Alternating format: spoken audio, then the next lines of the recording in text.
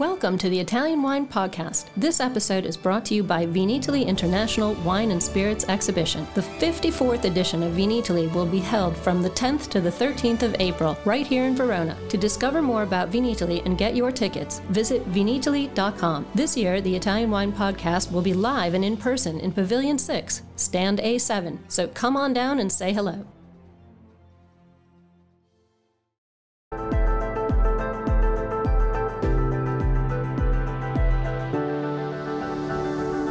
Welcome to the Italian Wine Podcast. I'm Cynthia Chaplin, and this is Voices. Every Wednesday, I will be sharing conversations with international wine industry professionals, discussing issues in diversity, equity, and inclusion through their personal experiences working in the field of wine. If you enjoy the show, please subscribe and rate our show wherever you get your pods. Welcome to Voices, everyone. I'm Cynthia Chaplin, and today I'm very happy to have Theodora Lee with me. She's a trial lawyer and a partner in San Francisco law firm of Littler, and she founded her own vineyard, Theopolis Vineyards, in 2003 after catching the wine bug from her law firm mentors. So since then, she's had some rocketing success, with Robert Parker giving her top star ratings of between 94 and 96 points. She's having awards and medals continuing to roll in for her wines. And in September 2016, Somm Journal listed Theopolis Vineyards' estate-grown Petite Syrah as best in class. So I'm very happy to talk to Theodora today and hear her story. Welcome to the show. Thank you so much for coming. Cynthia, it is my pleasure to be here. Oh, that's very kind. Well, I am so interested in hearing about your path to wine. I mean, it's not sort of immediately obvious how you got into having a vineyard and award-winning wines.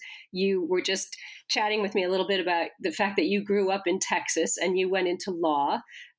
There must have been a lot of obstacles along the way for you. You know, it can't have been that easy of an entry into the law world as a young Black woman from the South. How was that in terms of shaping your future path? And, you know, have you seen some changes in what you confronted compared to what young students are confronting nowadays? Well, I graduated from law school in the 80s. At that time, there were not that many African American women in law firms. And I applied for a number of jobs. I went to the University of Texas at Austin. They gave me a full ride scholarship, although I had to pay for room and board. So my father paid for the first year and I worked the second and third year because he only promised to pay for my education for 5 years, thinking maybe it would take me 5 years to get through college. But I got through college in the regular 4. And I said, well, you promised me 5 years, so you definitely got to pay for the first year of law school. But I had scholarships in college and a full ride at UT. And I graduated and I applied for a number of jobs in Texas and in Atlanta, where I had gone to school at Spelman College. I got none of those jobs that I applied for, but I got offers in Chicago, Los Angeles, and San Francisco. Those are big cities that offered more opportunity to people of color. And I was fortunate to join Littler back in the 80s. And I'm one of the few people that have been at the same firm for 90% of my legal career. I left as a fifth-year associate to start the labor and employment practice at a general practice firm in Oakland. And shortly after I left, Littler said, why did you leave? I took a few of West Fastive's clients. And I said, I think there's a market in Oakland. And he said, well, let's just open an office in Oakland. So I came back a year and a half later as a partner and the managing partner of the Oakland office for Littler, ran that for 10 years. And as we grew globally, we have offices in Italy and all throughout Europe and the rest of the world. I came back and I've been at the firm and a partner there now for 27 years. Wow, that's incredible. Congratulations. That is some, true stick-to-itiveness, obviously. And carving out your own path to leadership is definitely the way to go. I love that story. But it still doesn't really point to how you ended up having a vineyard. How did that happen? Well, I go back to the 80s. Back in the time I was an associate at Littler, there were several partners who had vineyards in Napa and Sonoma. I don't know how it was in Italy, but we didn't have fax machines and emails and Wi Fi and all these electronic means of communications back in the 80s. So if you were working on a brief and the partner was at their weekend home at their vineyard in Napa, Sonoma, you got in your car, you drove that brief to their home. They read the brief, marked it up, or did whatever edits they needed to get the brief prepared for filing on Monday morning.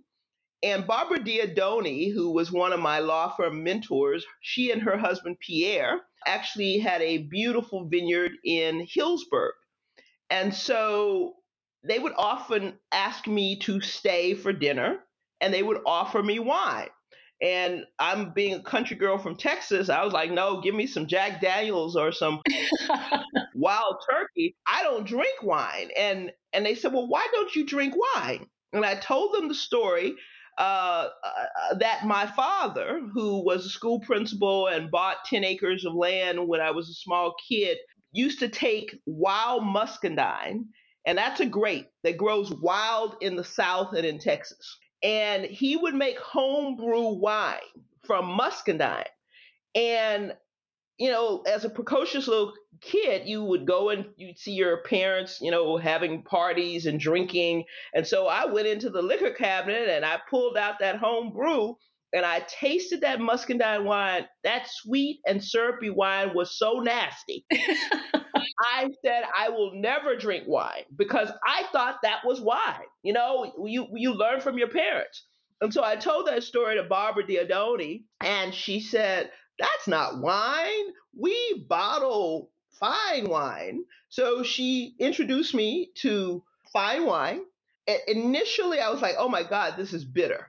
Eventually, I developed a taste first for the traditional California buttery and oak Chardonnay. Then I graduated to Zinfandel and Cabernet because they also grew that. But more than anything, it was not the taste of wine that drove me to want to have a vineyard. It was that her husband, Pierre, used to let me drive the tractor. Oh, yes. In the vineyard. Oh, yes. And growing up in Texas, I learned to drive on a tractor at the age of 8. Okay.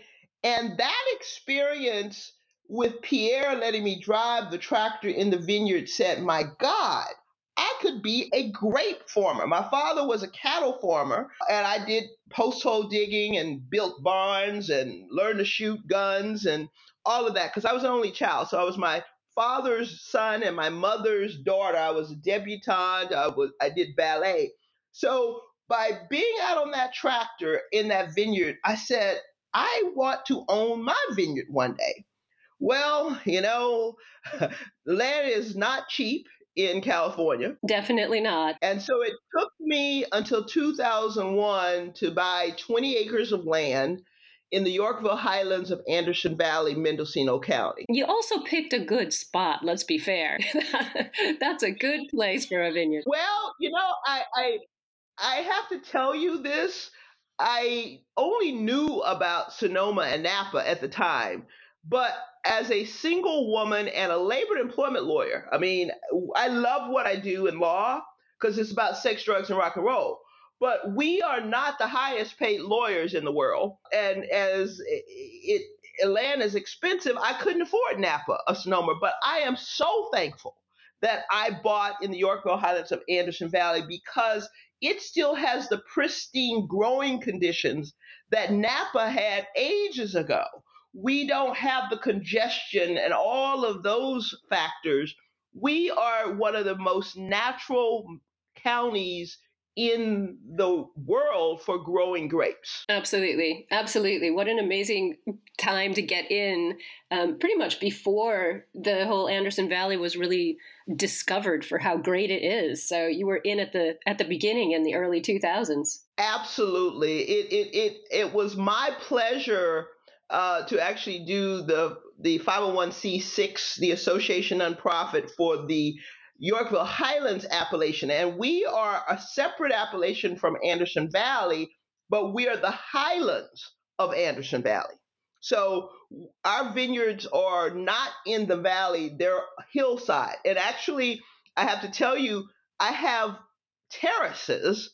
And the first time that I saw terraced vineyards was in Italy. Oh, wonderful. Wonderful. Well, I live just outside of Verona, and so terraces are my thing all around. We see them in a lot of places. So you're doing things on terraces, so that is a lot of manual work. There's not a lot of mechanization you can do there. Well, that's why we say we are handcrafted because we do hand pick the grapes. And the farming aspect of the wine business was my love. I mean, I love being on the tractor. I love plowing the land. I love pruning the vines. I love, weed eating, tying the shoots up to T-posts, fruit thinning, and even picking the grapes are fun. I have to agree with you. I like the actual agricultural side of the wine business myself. My husband grew up on a farm. There's something to be said for a man with a tractor, absolutely. So, yeah, I like the agriculture side. Well, I'm a girl with a tractor. Well, I have to tell you a funny story. My father is a traditional Texan, and so my first tractor was a Kubota, Japanese, because they're small. They're really made to go through the vineyards. He says, I did not raise a daughter to buy foreign products, so I had to get a John Deere. Oh my goodness. So now I have two tractors. One that you can only use at night. Yeah, well, unfortunately, he passed in 2016, but he was a character. Sounds like it. Sounds like it. Well, I actually love the name of your vineyard, which I've been keeping on the low until this point in our chat, which is Theopolis Vineyards. So, how did you come up with this name? I think it's magic. Well, Theopolis was my Greek name when I pledged my sorority, Delta Sigma Theta, Eta Kappa chapter at Spelman College. So my God-given name is Theodora, and my big sisters who pledged me gave me the name Theopolis. And so that is why I named my vineyard Theopolis, because, a lot of vineyards are named like Lee Family Cellars or Brown Estate, but unfortunately, it's just me. So I don't know that one creates a family. So I wanted something that was unique to me, that would stand out, and Theopolis seemed appropriate. And so that's why I named the vineyard Theopolis Vineyards. It goes back to Greece, and they had vineyards there long ago. And then I am on my tractor, and I sometimes have Texas big hair. And so Diane Carroll, who was an actor who passed a couple of years ago, I got to entertain her at Theopolis Vineyards, along with her goddaughter, who was working on a project with me. And they saw me on the tractor, and they dubbed me Theopatra, Queen of the Vineyards, because everyone calls me Theo. Okay. And so I hosted a dinner for them. And my neighbor, who was a graphic artist, that was before I started bottling wine, heard them call me Theopatra. Well, fast forward to 2012, when I was forced to bottle wine. Okay, I didn't plan on bottling wine. I just wanted to be a grape farmer on my tractor, selling the grapes to, other award-winning wineries, and I did that for the period 2006 until 2012. And in 2012, an ill-timed rain fell. I had to pick in the rain. I picked my grapes at 23 bricks. I delivered those grapes to the buyer. They rejected the grapes because the contract required that they be at 25 bricks. That's the sugar level. Of course. So they rejected the entire lot. So I had to custom crush because they were already picked. But I didn't have enough money because I lost my shirt in real estate during our great recession of 2008. So I bartered to get that 2012 vintage produced, I had a year and a half or 2 years to raise money for the bottles, the caps, and so on. And I was happy to say that that 2012 vintage that was bottled in 2014, and it won gold at Sunset Magazine. Exactly. That's incredible. And what a save, because not all of our listeners will understand how difficult it is to make that save after you've already picked the grapes. There's nothing more you can do. Absolutely. And so, at that time, I was forced to bottle, and God has a plan for us all. And I guess his plan was for me to actually bottle wine. And so, going back to the name, I wasn't thinking of, a logo or anything like that. But when I was forced to bottle the wine back on the 2012 vintage in 2014, my neighbor who had been at the dinner where I had been dubbed Theopatra, Queen of the Vineyards, remembered that because I had forgotten. Okay, the Hollywood types are there, they're gone. I'm, dealing with, trying to figure out how to make wine when I had no idea of doing so. I had to take some courses at Davis on managing a vineyard and a small winery, but he was commissioned to come up with a label for me. He came up with 3 ideas, one of which was the image of Cleopatra for representing Theopatra. And I loved it. But the first take was, a skinny woman like Cleopatra. So I said, I love the idea, but you need to go back and add some hips and some thighs because I am a full body, robust woman. And if it's going to be Cleopatra, it has to reflect who I am. And that's how we got the label. So, you've got the Greek and Egyptian all in my name of the vineyard, Theophilus, Cleopatra, as the label. And it's very interesting. I was in Egypt, actually 6 years ago about this time. And it was great. I took a picture on the throne with my bottles of wine, and I said, I'm dethroning Cleopatra and becoming Theopatra. But very much like Cleopatra, she was actually from Greece, and she went into Egypt and ruled. And here I am, a little Black girl trying to make it in the wine business. I absolutely love it. And I hope everybody who's listening will go on your website because the labels are fantastic. They really sort of evoke the whole antiquity, but they have your stamp on it for sure. You said your dad was a character. I think he raised a character himself. They're brilliant labels. Well, they call us Pete and Repeat. I love it. It's brilliant. Well, you were talking about the freak rainstorms that you had. I'm wondering, have you been affected at all by all the recent fires over the past few growing seasons? How are you adapting your vineyard and your cellar? Well, let's put it this way.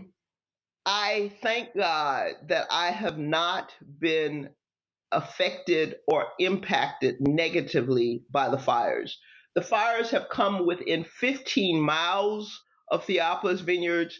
I mean, and it's been 3 years. 2021 was the only time that we didn't have a threat in the last 5 years.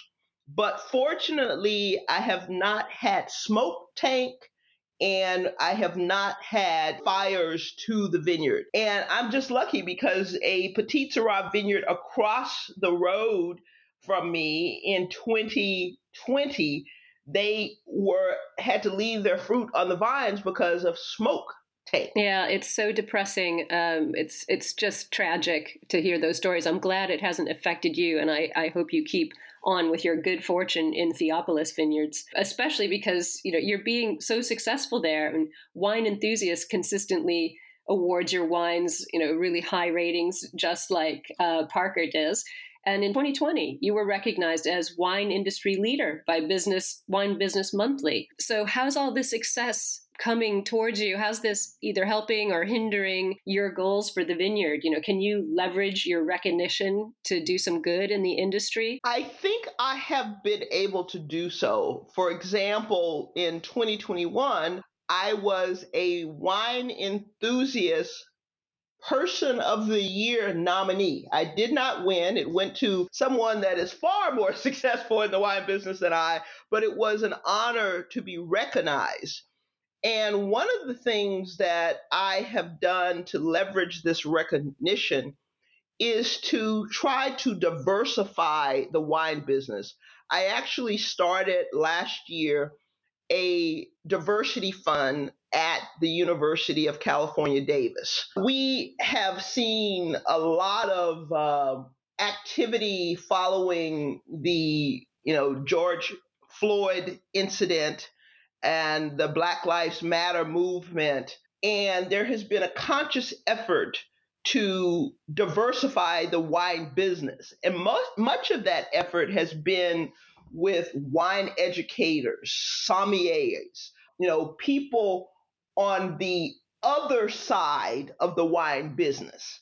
Not so much of a focus on the viticulture, those who manage the vines, those who actually make the wine, who go through enology. And so, with Davis being the number one school for that, I thought establishing the Theophilus Vineyards Diversity Fund would actually encourage more people of color to go into the farming and the production and the winemaking aspect. And I am happy to say that we had our first awardee at the end of last year, and I'm looking forward to meeting her and talking to her. And she sent me a thank you note, and she is going to graduate and continue her studies. And so that to me has been one of the ways that I've leveraged the recognition to better the industry. Obviously, the recognition from wine enthusiasts on the awards. In fact, in December of 2021, our 2018 Petit Syrah was ranked number 16 of the top 100 seller selections by wine enthusiasts. And so that has helped sales. I mean, we have actually been able to grow our business almost double between 2019 and 2021. That's fantastic, particularly given that was, the height of the pandemic. So not a lot of people saw their business growing at that point. So that's particularly a good sign of success if you grew during those really challenging years in the wine business. Well, one thing that I am able to do, because I keep my day job as a lawyer, is offer free shipping, because that is the biggest impediment to small vineyards selling their wine, because people are far more comfortable going into a store and buying. Well, during the pandemic, people were hesitant to go in anywhere. So if you could deliver wines to their house, they didn't have to pay the shipping costs, and they liked the wine. That helped boost our sales, because I figured once they got the wine and they loved the wine, they would pay for shipping the next time around. Absolutely. That's such a good strategy, and so sort of straightforward. If you can bear the brunt of the cost, that's a really sensible way to solve the problem. I mean, I'm so curious about this whole having the two careers at the same time, your law career and your wine career. They don't sort of obviously go hand in hand. How do you manage both of these things together? I mean, you're a pretty busy person. You've got your fund going. You do a lot of other jobs. There's a long list of them here. I mean, do you have time to sleep? What do you do for fun? What gives you joy? Well, I love to travel. I love to travel. And one thing we learned during COVID, you can practice law anywhere. The courts were having Zoom hearings. I did a Ninth Circuit oral argument from Hawaii, in 2020. They didn't know whether I was in my home or whether I was in a resort on the beach. As long as I answered their questions, and we ultimately won that argument and have a decision on that case. Lawyers like wine. Pre-COVID, the way I sold my wine is I had a suitcase of suits for my depositions and hearings, and I had 2 suitcases of wine. And every city I went for work, legal work, I also would host wine dinners and wine tastings. And lawyers and clients would put those on for me in their homes or at restaurants or at theater centers because it's just a cool thing. My firm has been very supportive of Theophilus Vineyards, and they kind of go hand in hand. It has also been a great marketing tool for me. I send a bottle of my wine to my clients every Christmas as a way of keeping me top of mind. And so it has been a natural progression. I learned about fine wines from my law firm mentors. Lawyers help pay the bills in buying our wines. And the one thing that I have to say that I did not know is that a lot of winemakers are creative types and not very business savvy, and they are not responsive. And the one thing I learned about being a lawyer is you got to be responsive. If a client calls or texts or emails, you need to get back to them before the end of the day. And people say, well, how do you get so much publicity? I said, well, I respond to emails because apparently a lot of people who are winemakers, they'll get a call or an email and they never ever respond. Well, if you don't respond, you're not going to get interviewed and you're not going to have, you're not going to be getting that kind of PR. And I've gotten a lot of PR. And I have to share this. You're in Italy, but there's a new sitcom on NBC here in the United States. And apparently, the producer and developer of that sitcom loved my wines. And a couple of years ago, they wrote me and asked for permission to use my logo and my brand, and my marketing materials in their pilot. Well, that was so many years ago. Well, it finally was picked up in January, and it's now on NBC, and my logo is prominently displayed in every episode. And then I understand from friends, because I don't have time to watch TV, that they even recommended my Pinot Noir to someone in the last episode. So I just have a lot of energy. I don't need a lot of sleep.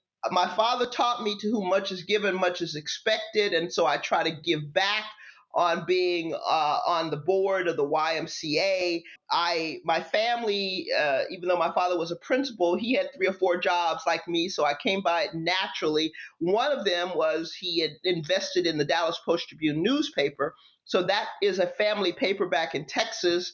And as co-chair of the board, I, oversee that. My half sister is running it now. I just love what I do. I love practicing law. I love pleasure in the bottle. When I do tastings and people love the wine, it gives me a high. Now, what I don't do is I don't have a husband. I don't have a child. I don't have a steady lover. And so that's been the sacrifice, I guess, that I've made in doing all of these other things. So, I sleep enough. I love to travel. I love pleasure in the bottle.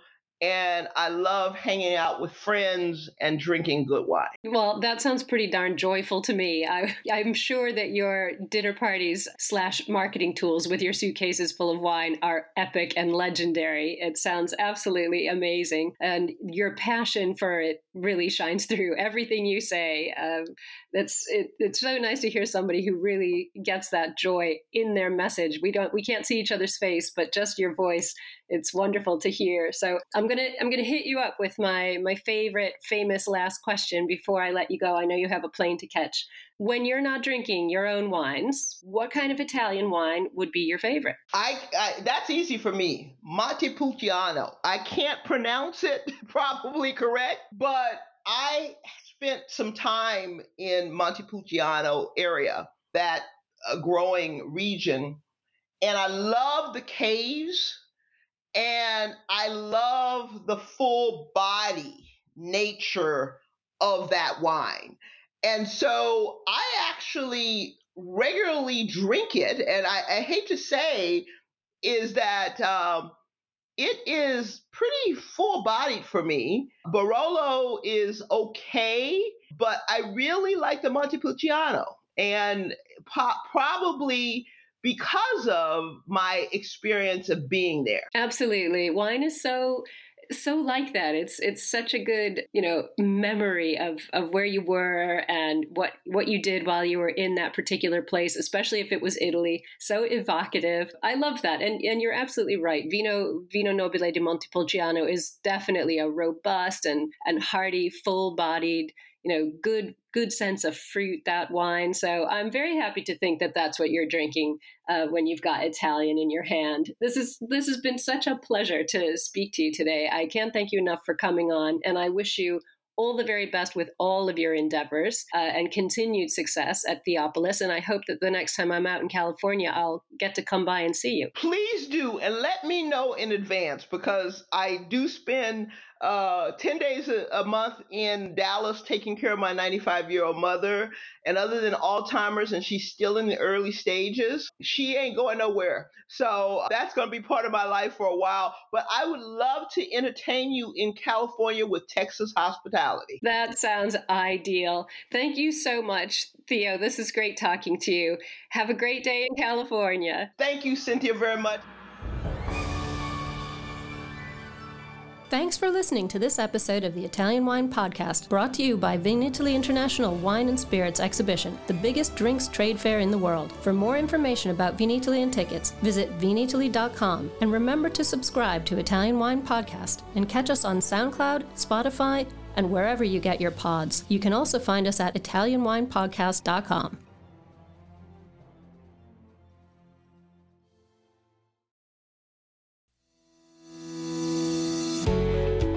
Guys, I'm Joy Livingston, and I am the producer of the Italian Wine Podcast. Thank you for listening. We are the only wine podcast that has been doing a daily show since the pandemic began. This is a labor of love, and we are committed to bringing you free content every day. Of course, this takes time and effort, not to mention the cost of equipment, production, and editing. We would be grateful for your donations, suggestions, requests, and ideas. For more information on how to get in touch, go to italianwinepodcast.com.